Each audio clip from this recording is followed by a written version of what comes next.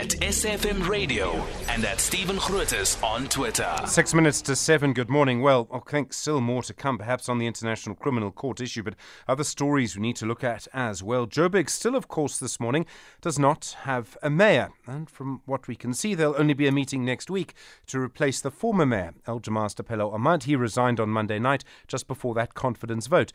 Meanwhile, the Patriotic Alliance says it wants to work with the DA. Action SA and the IFP and the ACDP say they want the DA to work with the Patriotic Alliance, but the DA says it doesn't want to work with the Patriotic Alliance because the Patriotic Alliance betrayed them in the past.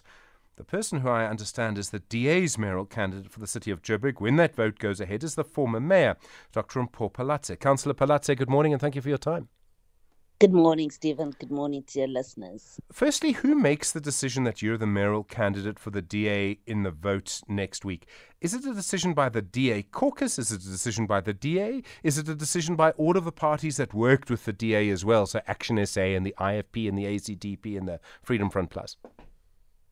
The DA engages in a process to decide on its mayoral candidate. It's a rigorous process. It includes interviews and so on. And I embarked on that similar process before I became mayor in 2021. There has not been another process opened since. So I'm the only FedEx approved DA mayoral candidate in the City of Johannesburg as we speak. Therefore, I'm the only person that they can field when there's an opportunity to elect a mayor. Okay, so this basically relies on the previous decision. Nothing's changed since then in the DA, but, and I hate to put it like this doesn't automatically mean that at this stage you have the support of Action SA, for example.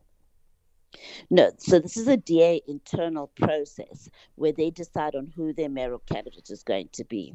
Now, they're going to field their candidates, and it's up to the other parties to decide whether or not they're going to support the DA candidate. Okay, thank you. That clarity helps. All of this hinges on whether the DA will work with the Patriotic Alliance, and the history of this is important. So the Patriotic Alliance first worked with the DA. They worked with you. Then they decided to go to the ANC, and they were a big reason for why you lost the position of mayor. Now they want to come back. Do you think the DA should work with the Patriotic Alliance? Can you trust them?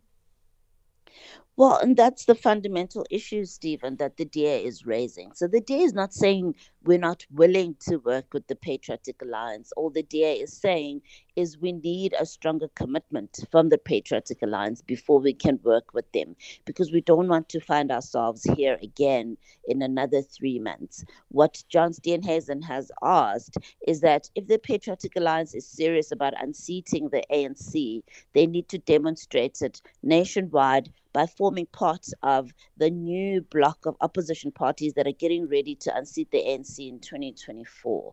And of course, those relationships will translate into whatever governments are formed between now and then, including the City of Johannesburg. Unfortunately, it doesn't look like the PA has acceded to that request, and that's where we are now. It looks like we've deadlocked. So another way of looking at it is the Patriotic Alliance is in coalition with the ANC in other places, and unless or until they leave those coalitions and stop working with the ANC, they can't work with the DA. Is that right? That's the DA's request, yes. You saw the letter that John Steenhuisen wrote to Herman Mashaba detailing exactly what the conditions will be. And it's really about investing in stability, because the DA doesn't want a situation where the PA is with us today and 3 months down the line they have a better offer from the ANC and they jump ship again. So, I mean, I understand that, and the Patriotic Alliance has been, and I've made this point several times, they've said to us on SAFM, they'll go to whoever gives them the best deal. They're very honest about it. It does mean, though, that you could, even though working with the Patriotic Alliance could basically make you, Councillor Dr. Mpho Phalatse, mayor again, you could have to give all of that up. I mean, is it difficult for you to support that position of the DA? It is about whether you would become the mayor again. And also, as Action SA has said, that it's also about for them basically sorting out and trying to, as they see it, trying to basically get the ANC out of power in Joburg. All of that is at risk because of what the DA is saying about the Patriotic Alliance. Do you support the DA's position for the moment?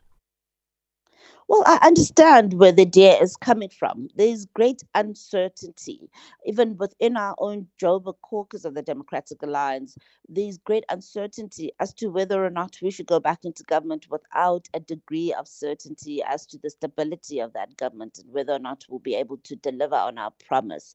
Do we want to go into government for the sake of going into government without the guarantee that we're not going to be unseated again a month later? And that's where we are at the moment. It's a difficult place to be. I really feel we're between a rock and a hard place. And I hope that between now and the second, some sense can prevail. Thank you very much indeed. Dr. Mpho Phalatse is a DA councillor, and as you've heard her explain, the DA's mayoral candidate for the City of Johannesburg. We do expect that that vote will happen next week. Here with SAFM, we are going to be focusing on electricity. We are also going to have a look at what's happening in KwaZulu-Natal with the school nutrition program. And are there going to be developments? I don't know what's going to happen there.